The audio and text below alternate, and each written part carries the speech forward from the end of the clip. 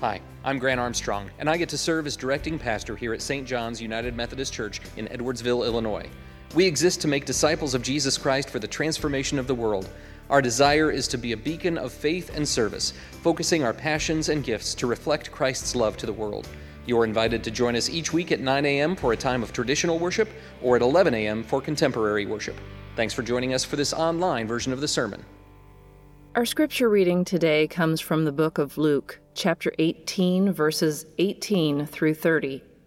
Once, a religious leader asked Jesus this question, "Good teacher, what should I do to inherit eternal life?" "Why do you call me good?" Jesus asked him. "Only God is truly good. But to answer your question, you know the commandments. You must not commit adultery. You must not murder. You must not steal. You must not testify falsely. Honor your father and mother." The man replied, "I've obeyed all these commandments since I was young." When Jesus heard his answer, he said, "There is still one thing you haven't done. Sell all your possessions and give the money to the poor, and you will have treasure in heaven. Then come, follow me." But when the man heard this, he became very sad, for he was very rich. When Jesus saw this, he said, "How hard it is for the rich to enter the kingdom of God. In fact, it is easier for a camel to go through the eye of a needle than for a rich person to enter the kingdom of God." Those who heard this said, "Then who in the world can be saved?" He replied, "What is impossible for people is possible with God." Peter said, "We've left our homes to follow you." "Yes," Jesus replied, "and I assure you that everyone who has given up house or wife or brothers or parents or children for the sake of the kingdom of God will be repaid many times over in this life and will have eternal life in the world to come." This is the word of the Lord. Thanks be to God. Dietrich Bonhoeffer was a powerful theologian and Lutheran pastor in Germany during World War II. He's perhaps best known for his staunch stance against the Nazi Party at a time when many churches in Germany were either turning a blind eye to the atrocities of the Holocaust or fully celebrating the elimination of the Jewish people. Bonhoeffer was vocally opposed to the genocide and vocally opposed to the euthanasia employed to eliminate people the Nazi Party considered problematic or unfavorable. For his strong stance against Hitler, Bonhoeffer was arrested by the Gestapo, imprisoned, and placed in a concentration camp. He was accused of participating with other members of a German military intelligence organization in a plot to assassinate Hitler, and he was subsequently hastily tried, convicted, and hanged for treason. All just 2 weeks before the Flossenburg camp where he was residing was liberated, and 21 days before Hitler took his own life. His vocal opposition to grave injustice became an inspiration to the American Civil Rights Movement and the anti-apartheid movement in South Africa. And we can read Bonhoeffer's own thoughts on Christ and the sacrificial nature of following Jesus in his book, The Cost of Discipleship, perhaps his best-known written work. And in it, Bonhoeffer gives us a glimpse of what is asked of us when we choose the Christian life. His language is gender-specific, and I'm going to keep it that way in order to maintain the integrity of his writing, but please know that the description he offers is not gender-exclusive. Bonhoeffer writes, "The cross is laid on every Christian. The first Christ suffering which every man must experience is the call to abandon the attachments of this world. It is that dying of the old man which is the result of his encounter with Christ. As we embark upon discipleship, we surrender ourselves to Christ in union with his death. We give over our lives to death. Thus it begins. The cross is not the terrible end to an otherwise God-fearing and happy life, but it meets us at the beginning of our communion with Christ. When Christ calls a man, he bids him, 'Come and die.'" That's something a lot of churches don't put on the brochures. This invitation to die to ourselves so Christ can fully live in us doesn't necessarily translate to a catchy name for youth ministry. And yet, when Jesus offered an invitation to a deeper faith and relationship, that was his elevator pitch. And as you could imagine, it didn't work for everyone. That leads to our first lesson this morning. Jesus wants would-be followers to do a heart check. Jesus wants would-be followers to do a heart check. Once a religious leader asked Jesus the question, "Good teacher, what should I do to inherit eternal life?" "Why do you call me good?" Jesus asked him. "Only God is truly good. But to answer your question, you know the commandments. You must not commit adultery, you must not murder, you must not steal, you must not testify falsely, honor your father and mother." And the man replied, "I've obeyed all these commandments since I was young." Have you ever shown work that you're proud of to someone you admire, not necessarily because you are expecting expert feedback about how you can do better, but mostly because you want that person to tell you that you're doing a good job and keep it up? I remember when I was a student intern reporter, very green, but working at a station that I'd watched growing up. I'd develop stories and then bring them to a supervisor for review, partly because I was naive, but also because I was comparing my work with at a professional station with the work of my peers who were still back in school, and I expected to get some attaboys and accolades when I presented my better work. Do you know what I rarely got? Pats on the back for effort, maybe for progress. But do you know what I often got? Exactly the feedback I needed to get better. It was a little rough on the ego, but it was good for the work. It may have taken me a while to understand the internship didn't exist for me to prove what a good job I could do, but to learn from people who were actually experts so that I could do better. I don't know this young leader's heart.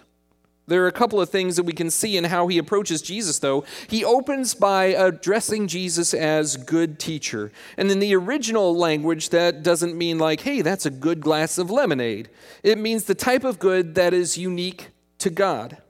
It could easily be translated as a good, godly teacher. So either this guy is leading with flattery in hopes of getting on Jesus' good side, or he really does recognize that Jesus has the unique goodness of God. Maybe it's both, but those words will soon be challenged with a call to action. Then the man asks what he has to do to earn eternal life. I'm going to emphasize that. What can I do to earn? It's not yet a work of faith in God's goodness or generosity, but it comes across as a reliance upon himself to earn God's favor, or at least to hear from Jesus that he already has it. So Jesus uses the Ten Commandments, as he often does, to remind people of our need for grace that must be given and not earned. He lists them to see if anything registers as a stumbling block, so this man might acknowledge his deficiency or sin, seek forgiveness, turn from his brokenness, and live reliant upon the kindness of God. And notice he starts with the latter 10 then that deal more with relationship with neighbors. Don't commit adultery, don't murder, don't steal, don't lie, honor your parents. Surely one of those might spark a little sense of conviction in a person who's being honest with himself. But what Jesus got instead was, yep, check, check, check, check, and check. Down to earth since birth, Jesus. Just check my record. It's spotless. Then Jesus checks him on the first 3 commandments. No other gods besides Yahweh, no idol that would fulfill the role of the one true God, and don't use the Lord's name for vain purposes. That leads to our second lesson. What we refuse to surrender for Jesus becomes the ceiling on our growth. What we refuse to surrender for Jesus becomes the ceiling on our growth. Verse 22, when Jesus heard his answer, he said, there's still one thing you haven't done. Sell all your possessions and give the money to the poor, and you'll have treasure in heaven. Then come follow me. But when the man heard this, he became very sad, for he was very rich. When Jesus saw this, he said, how hard it is for the rich to enter the kingdom of God. In fact, it's easier for a camel to go through the eye of a needle than for a rich person to enter the kingdom of God. So Jesus can see hearts and spirits in ways that we cannot, even if we're very gifted at discernment.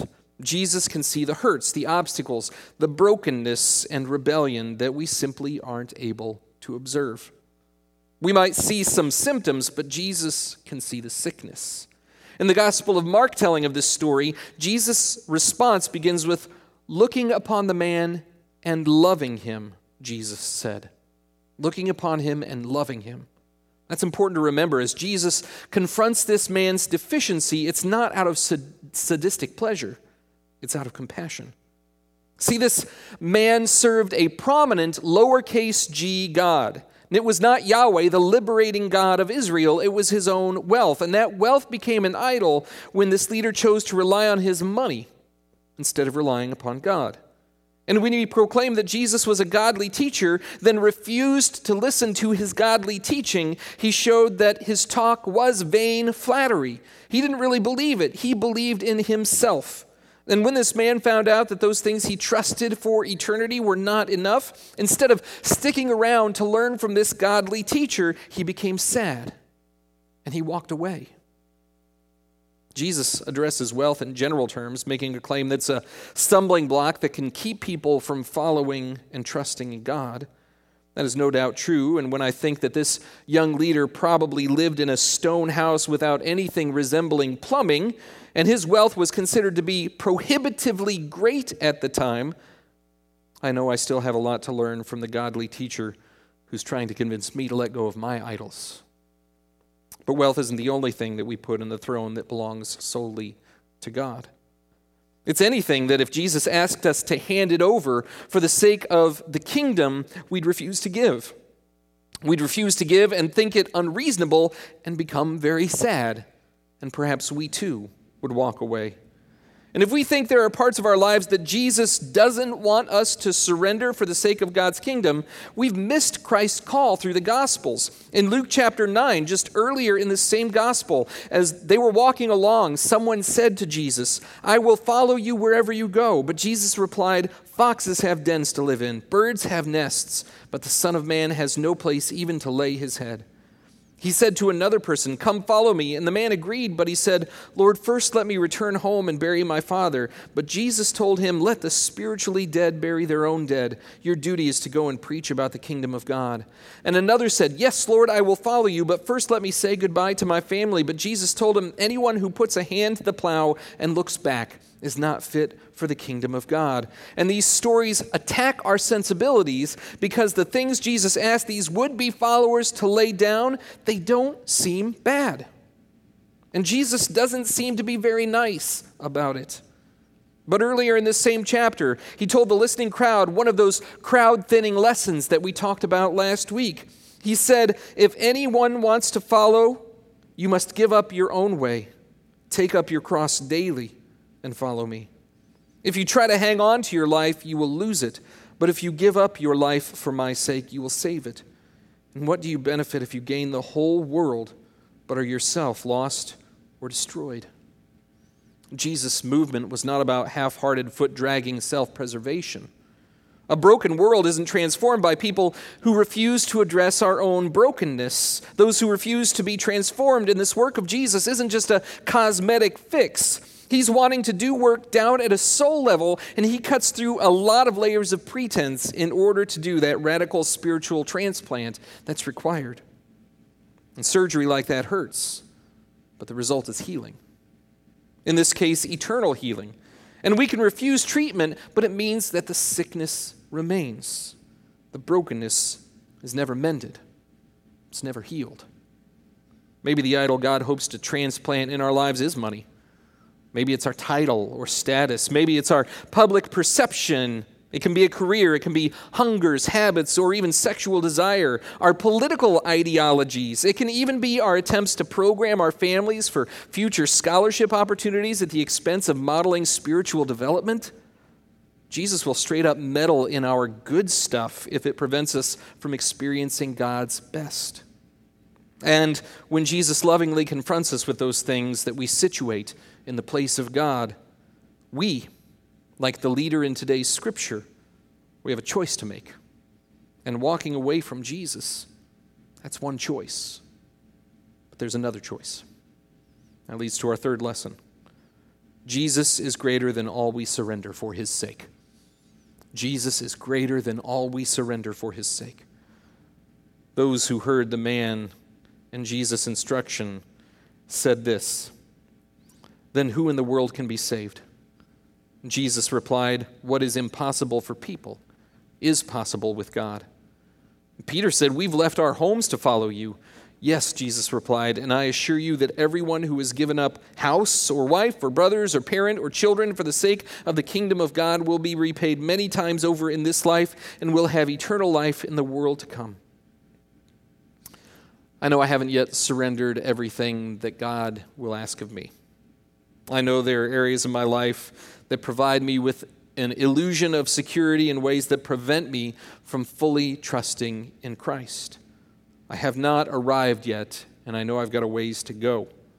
And I desire to go where Jesus would take me.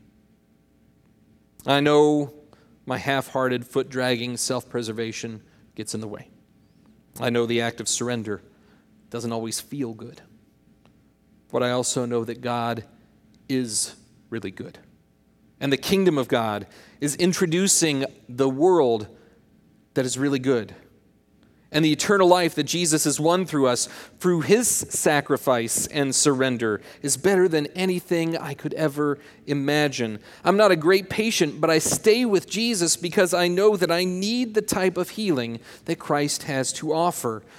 And in the glimpses of eternity, those dim and blurry images of an incorruptible kingdom marked by justice, mercy, love, holiness, and joy, those glimpses that my finite eyes have been privileged to experience in this life through Scripture and through holy imagination, they all remind me of the old hymn, "Turn your eyes upon Jesus, look full in his wonderful face, and the things of earth will grow strangely dim in the light of his glory and grace." How on earth can we surrender enough for the kingdom of God? We can't. Not on our own. But when we continue to walk with Jesus and continue to experience those glimpses of a goodness beyond whatever we hand over, we'll have the help of God to make it possible. It only happens when we walk with Jesus, but it doesn't happen if we walk away. Would you pray with me? Gracious Lord, we pray that you would shine light in our hearts so that we know those things that might be stumbling blocks to a deeper faith. God, we pray that you would allow us to experience the healing, the spiritual transplant that you desire to do in our lives. You haven't come just to make good people better. You've come to take dead people and make us alive. Lord, help us to lay down those things that stand in the way of our full commitment to you. Be that beautiful shining beacon that calls us into better kingdom living. And in the glimpses of the goodness that you have in store for us, open our hands to let go of those things that we cling so tightly to in this life. And Lord, may it all be for your glory, for the sake of your kingdom that is coming and still to come. We thank you, we love you, we praise you, and we seek to do that in ever better ways through Christ our Lord. Amen.